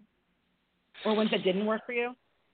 So I got one. Like, go ahead. By all means, go. The thing that I really liked, it was in the second episode. There is it's a stylistic of actually, I'll call it an homage to Do the Right Thing, and Spike Lee's film when Pops and Cage outside of the barbershop. The way it's shot reminds me exactly of something that Spike Lee would have done, and I have to think that was done on purpose. Yeah, that low angle when they're on the bench. Yep, exactly. Yeah. Yeah, that's definitely from Do the Right Thing. I feel like it's when when he's talking to Sal in the street. Yeah, I still think that line when Luke Cage goes up to those guys and calls them Plug 1 and Plug 2, that just makes me laugh because that's a De La Soul reference, and that just made me holler. And there were little moments like that were just hilarious. I think everybody likes to talk about the Biggie Crown iconic moment. Here's the thing about the Biggie Crown. That one shot is great. It's very, it was clear that was going to be a hero shot going forward. The sequence at the end of the series with Mariah taking down that print. It wasn't necessary, but I loved it as just sort of like just so that you know, right? Like just like it was. Right. It was cheesy, it wasn't like subtle at all, but just like seeing that the new order had like stepped in and that her style was going to be markedly different than Cottonmouth's, it made me excited to see what her version of the nightclub is going to look like going forward. Because go ahead. I was going to say, the music in the nightclub was just flawless, episode by episode by episode. Like the musical acts, I love that we know that Faith Evans lives in the Marvel Cinematic Universe now. Yes, it's a better world for it. And the Dells, it's like what's really funny? Well, Raphael that was like when Sadiq, somebody said right there. There were no hip. when they said somebody was complaining that there was no hip hop acts in the club, but I'm like, okay, so you don't know who Faith is, you don't know who Raphael Sadiq is, because they were like the in the '90s anyway, the essence of hip hop. I don't know, and this is showing my age, but I did feel that a couple times when we were going from a scene into the club to see somebody singing, felt a little New York Undercover. Like, I felt I was going to see Malik Yoba walk in the door. Like, I had a moment there that I was like, wait a minute. Like, I thought we were going to pan around, and I said, if we pan over and Malik Yoba's at the table with a drink, I'm falling out my chair. Oh, wow. Because it was definitely, especially a couple of those shots were an homage to that show, which, honestly, in the 90s, was the first show to have a Black and Latino lead, and that were cops. You know, they weren't thugs, they weren't, you know, drug dealers or whatever. This is pre-Wire, you know, Stringer Bell and all that. But it was, so that, I didn't feel like a bit of an homage to that. But yeah, there were a lot of little moments. I haven't been inside every single Harlem landmark, obviously. I'm out in Brooklyn. But I kept trying to figure out exactly what theater they were in for their Cottonmouth and Diamondback and Cage for their fight, because I was like, okay, I want to say the Apollo, but the Apollo's not this ornate. Like, it was a beautiful. I kept stopping to look at the architecture because they were taking so long to shoot each other. Yeah, it was. I think it looks like this one old theater that was in Flatbush. I think it might have been like based on this theater that used to be in Flatbush that's actually getting remade now, which is Brooklyn for folks who don't live here. I realize. Yeah. Right. Gorgeous sound. So yeah, gorgeous it was gorgeous. I was like, where is this? Why can I not have a party here? Like, another really good New York location is Detective Raphael. I'm forgetting Scarfo, whatever. His apartment, like, that's like my apartment. I was like, oh, hello, New York apartment. It was such a good accurate. I know what was also a crazy reference. Okay, so you guys know that the partner,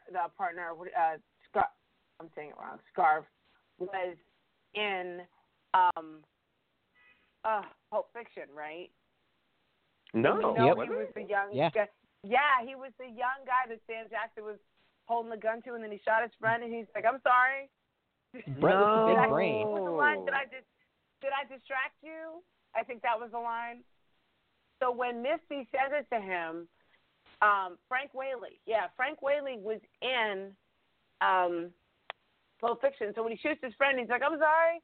Did I distract you? When Misty says that line to him, I cracked up. Because I was like, oh, my God, they're referencing Pulp Fiction.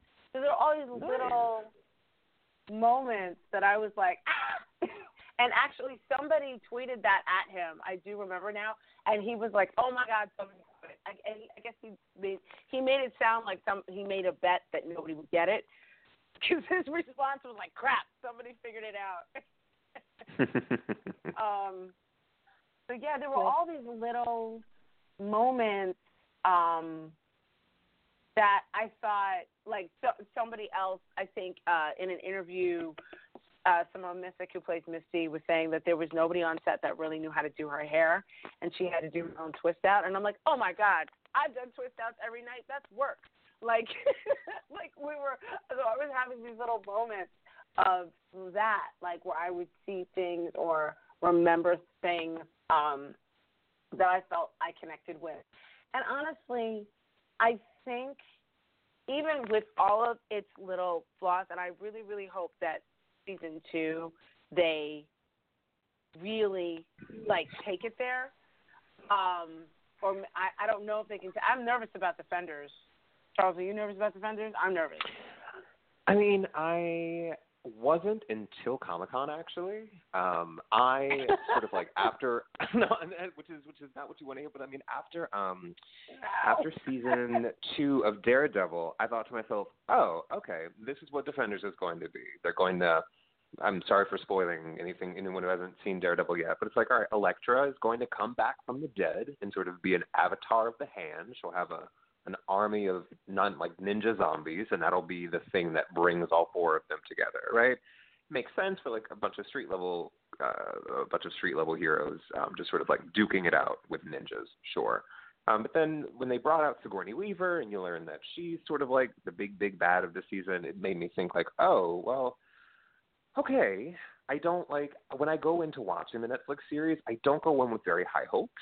You know what I mean? And Sigourney Weaver's casting made me think, well, they're not going to write her as like a small enough character to fit into this particular corner of the Marvel universe. So what is it that they're trying to do here? And like, what is the like? I feel like I got going the feeling of the multiple baddies again. Right, and I'm like, don't do that, you guys, because when you do too much, you end up doing far too little, right? Like, keep this very simple. Like, what we really want to get out of this, we want to see this team of, we want to see this team standing. I don't want to see them in a circle. I want to see them in a line, like in downtown New York. Going like doing work, putting in work, and just like give me the fan service of the Defenders, because in as much as like Luke Cage works as an ensemble show, it's because that's all very much grounded in this neighborhood. I don't know that Defenders as an ensemble is something that will be able to hold my attention. I'm very willing and ready to be wrong, but as has been shown in Marvel's other in its other projects, when you get multiple heroes on screen, that's when the writing starts to fall apart a little bit, and you start to favor certain characters over others. And the way that Netflix has set up, its universe, its Marvel universe, Daredevil is sort of, the de facto leader. And like, no shade to Daredevil. I don't really need to. I'm not interested in listening to Charlie Cox tell other people what to do. Ooh, yeah, for real. You know what I mean? Like, that's just not. The thing that we love about all four of these characters, Jessica and Daredevil, and well, we haven't seen Iron Fist yet, but presumably he'll follow that same pattern, is that they are these autonomous figures who are just, plopped down into these sections of New York that somehow never seem to overlap with one another, and they're defending them. And that's also, when they're at their best. It's like basically canon that nobody should ever listen to Daredevil's advice about anything ever. Like, that is his character.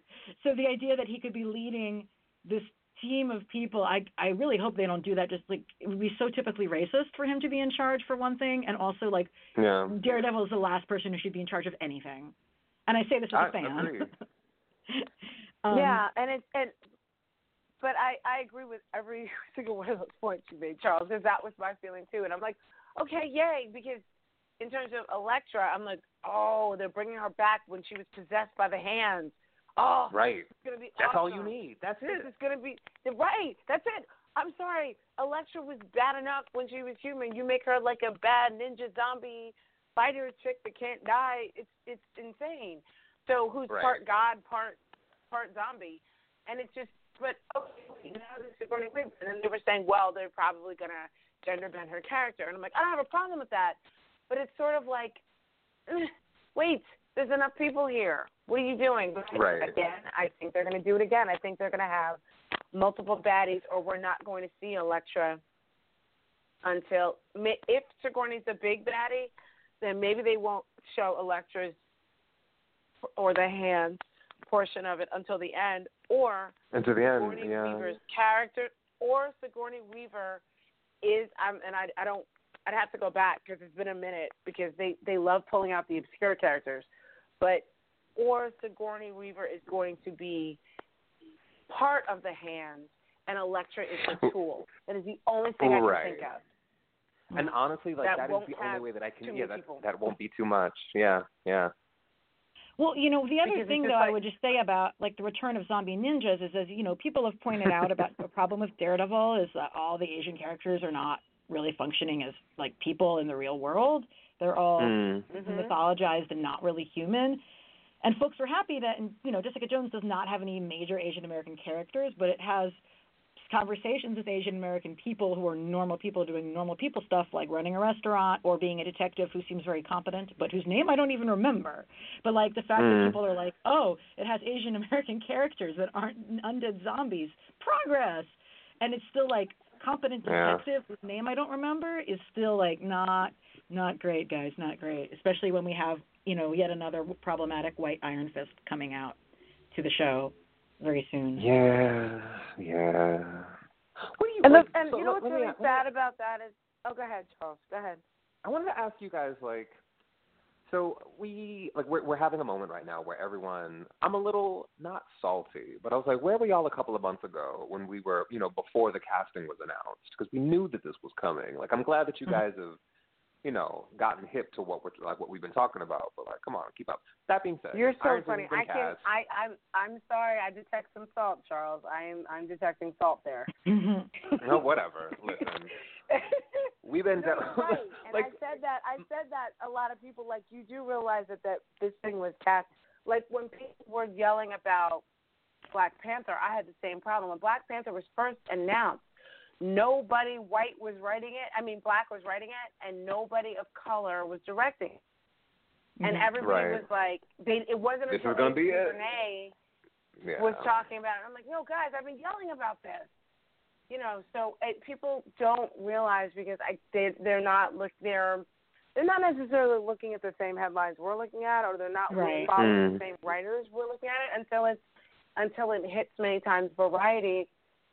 Now, here's the thing, and it's funny because it took me a minute with Iron Fist because I was like, okay, well, it's canon that he's a white guy. Okay, right, the story, and he's found by that could be problematic. Okay, so why don't we flip the script?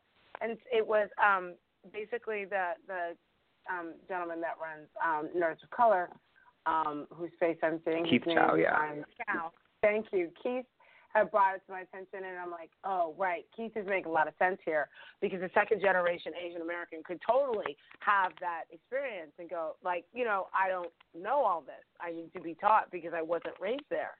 And that would be a more interesting story. And I was like, well, wow, okay. And then I was like, well, maybe they'll do it. And then they didn't. And then not only did they not do it, well, we were all looking over here.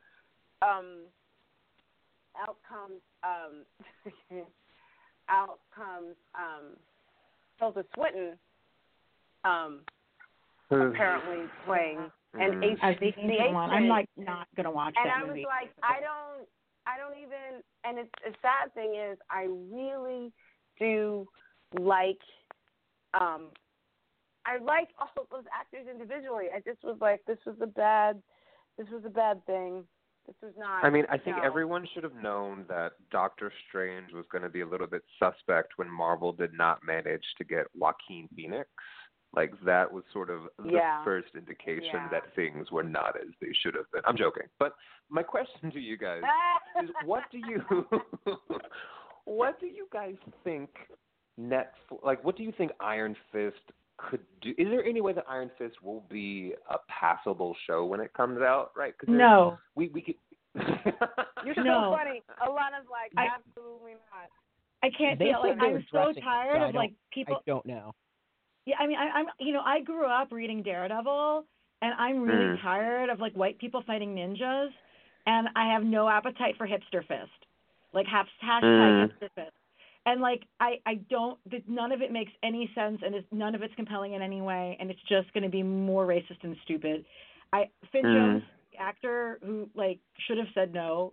I mean, he already had one character he was acting at get destroyed on Game of Thrones. He went from fascinating gay, minor hero to, like, gay stereotype over the course of 2 seasons, which is, like, heartbreaking. Wow. And now he's just going to be, like, this – this like white dude who comes in and excels at everything, but he's also just sort of irritating in his presence when I see him in the trailer.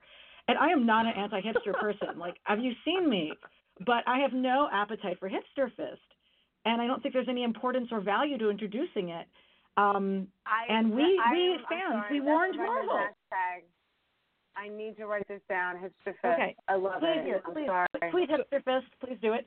But, like, we've had petitions about this shit since before casting happened, right? Like, the Nerds of Color and an organization called 18 Million Rising, which is an online organization of Asian American folks, did a petition about how, Iron Fist should be Asian American. Like, they did it early enough that this could have been something that was listened to, and it wasn't listened to.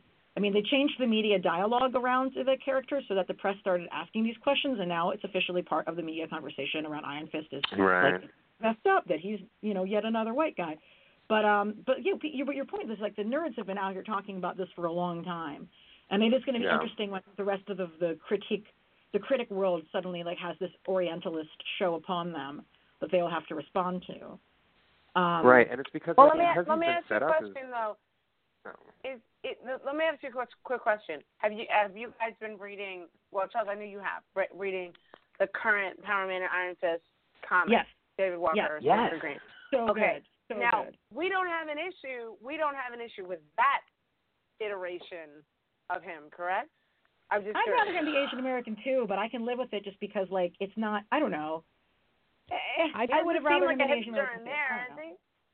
It's like, I'm the one that I would disagrees rather with him everyone be on that. Asian also, but in terms of about the hipster thing though, because he I does look like think he's that, from Williamsburg and he Yeah. drinks craft beer, but He's entertaining in it. The body language is really good. Sorry.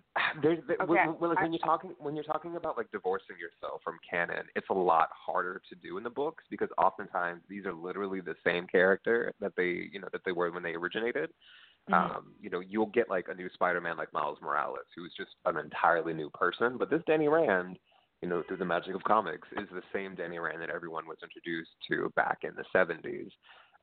The one another instance of there being like not a corrective, but everyone looks at Nick Fury, right? Nick Fury that everyone knows is black because of the Ultimate Comics and how the Marvel Universe decided to pick up on that. So I feel like in the books, I understand why he's still white. It's this is all fiction. Literally everything is everything is mutable because whatever the artist decides to do, whatever the writer decides to do, can become canon. With the Marvel Cinematic Universe, it's different because for a lot of people, this is their first introduction to the character. And I think that is sort of the kernel that a lot of people who are staunchly in favor of, but still are in favor of Iron Fist being of Asian descent, is this idea that by and large, people don't know who he is, right? The people who are clinging so desperately to canon, it's like as much as we love Power Man and Iron Fist, David Walker's run on it, it's not like the most popular Marvel title out there, right? It's not something that, average kids are talking about.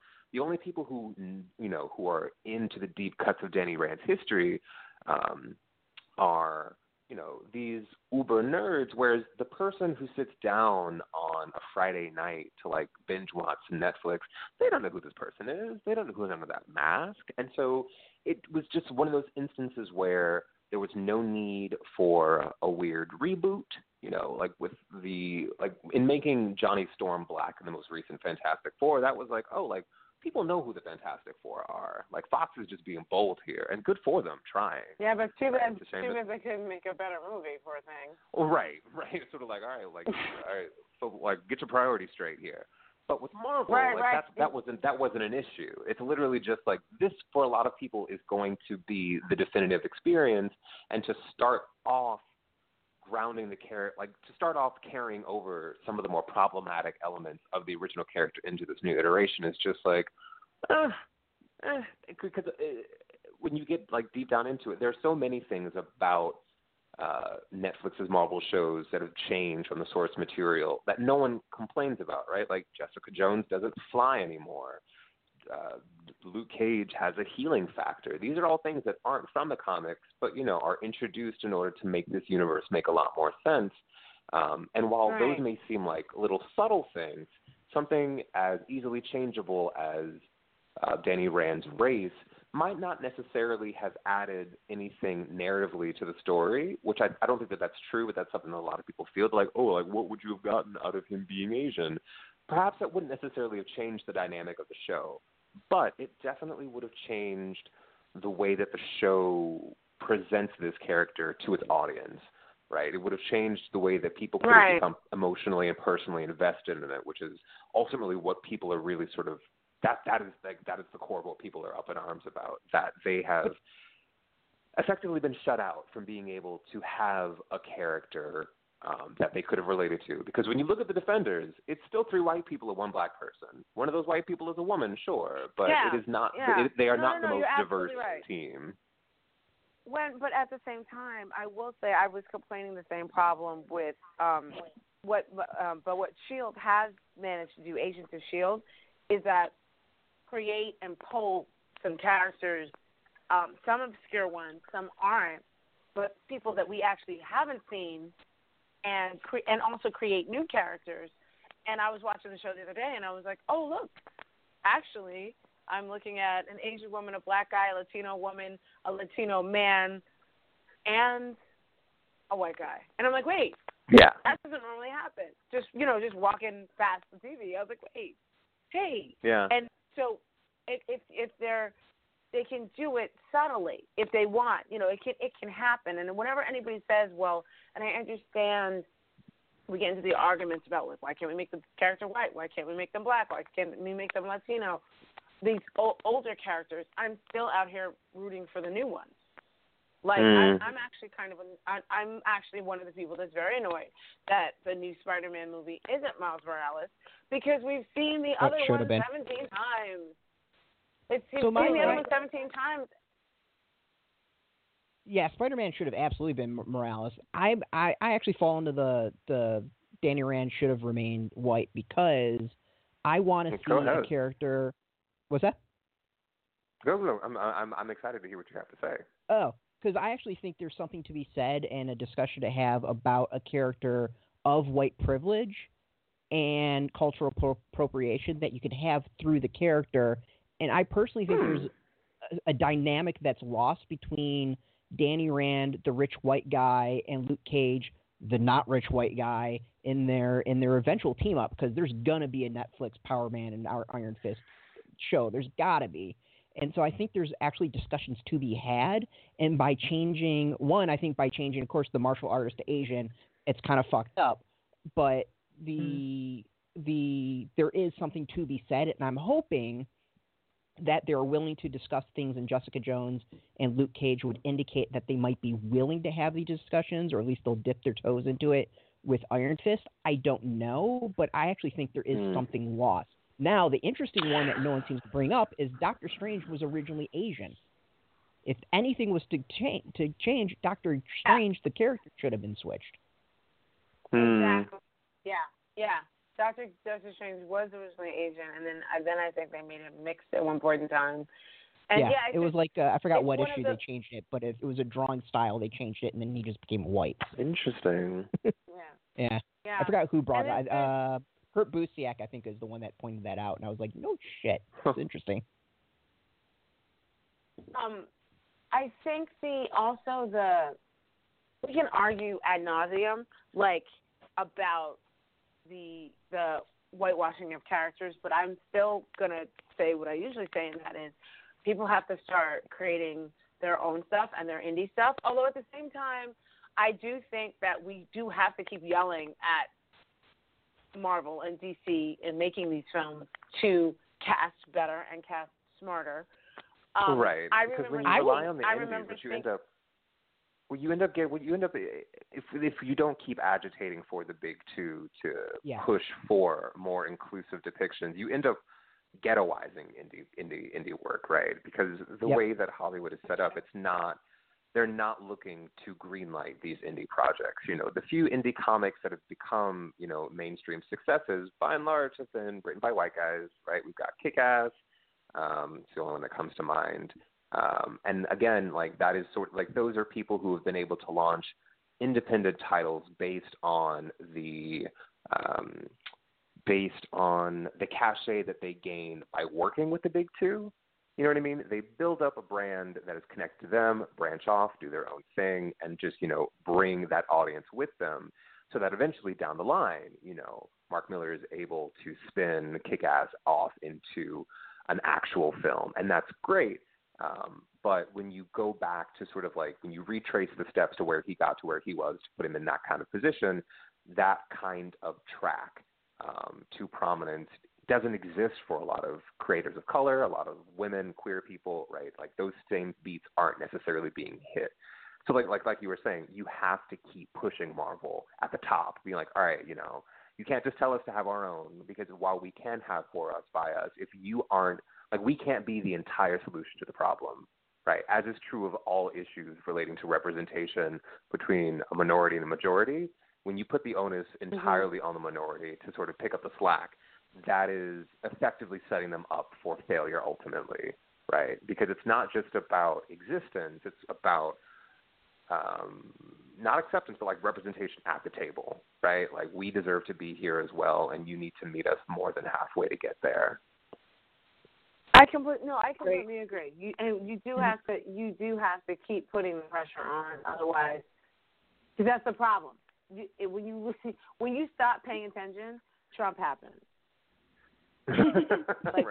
Thank you. When you stop talking about stuff and moving away from things, you turn around and you go, wait, why is that happening? Oh, because you stopped paying attention. So, no, you're absolutely right. So, unfortunately, we're going to have to wrap up in just a couple of minutes. I want to just get final thoughts on this. I mean, for me, literally the one last thing I felt like I have to say is this theme song from Luke Cage is the best theme song on television in I don't even know how many years. It's like the best theme song on television for like generations. I don't even know. But I want to give you guys a quick second to say like one last thought and then tell us, our listeners, where they can find you on the internet. Go ahead. I'll go. Yeah. One thing that I absolutely love about all of Netflix's Marvel stuff, but Luke Cage in particular, is the costuming work. I forget what the woman's name is, but she has been talking about sort of like the process of translating the classic looks to this real world. I am deeply in love with like Luke Cage's cheesy, campy blaxploitation look, and that brief little nod to it was, in my mind, like the perfect nod out of them all so far. Jessica Jones's was cute, but like looking at that jewel costume, I never got the feeling that she ever could have actually squeezed into it. But like snatching that shirt off the clothesline was absolutely just flawless. And we can find you online at. You can find me online at Twitter. I'm at Charles Pulliam, Charles Pulliam. You can see it in the show notes. It's where I share out all of the unbidden thoughts that come to me. And I still think that everybody should watch it, because one of the amazing things about Luke Cage is the fact that we can do what we're doing tonight and have these discussions about all of these different topics. And that, to me, means something was done right. And I'm Karama, also known as the Blurred Girl, and I'm basically the Blurred Girl everywhere. BLERDGURL. Yay! Well, thank you guys again for joining us. I'm so excited about this conversation, and you guys are the right folks to have in the room for it. So, Brett, do you want to count us out? We have a special guest coming next week on Monday at our normal time of 10 p.m. Yes, this Monday at 10 p.m. we've got Karen Berger, the legendary editor who is back in comics, editing Surgeon X, which is out from Image Comics. We'll be talking to her at 10 o'clock. Should be really, really cool. She's a titan in the industry. It's the best way of putting it. Yeah, absolutely. So you can go check that out. Awesome. Episode is already up on Blog Talk Radio, and of course we'll have a reminder on graphicpolicy.com, so you can go check that out. And then, as usual, you can find us on Twitter, Facebook, YouTube, all at Graphic Policy, keeping it nice and consistent. Of course, we also are at graphicpolicy.com. This show will be up on iTunes and Stitcher in probably an hour or two, and then uploaded on Blog Talk on SoundCloud, and then our site tomorrow. So you'll be able to check that out, listen to it on the go, share it with your friends, and yeah. And I'm ELANA_Brooklyn, and apparently you can also find me if you look for Hipster Fist, because not enough of you are tweeting it yet. So be careful. Be careful. Be very careful when you're Googling Hipster Fist. Oh yeah, no, don't Google it. Just use it on Twitter. The hashtag. Thanks. I'm gonna go hide now. See everybody next week. Thank you, everyone, for listening. You can catch us next week. And as always, thanks to our guests. It's been an awesome conversation. Till next time, keep it geeky. Thank you. Thank you.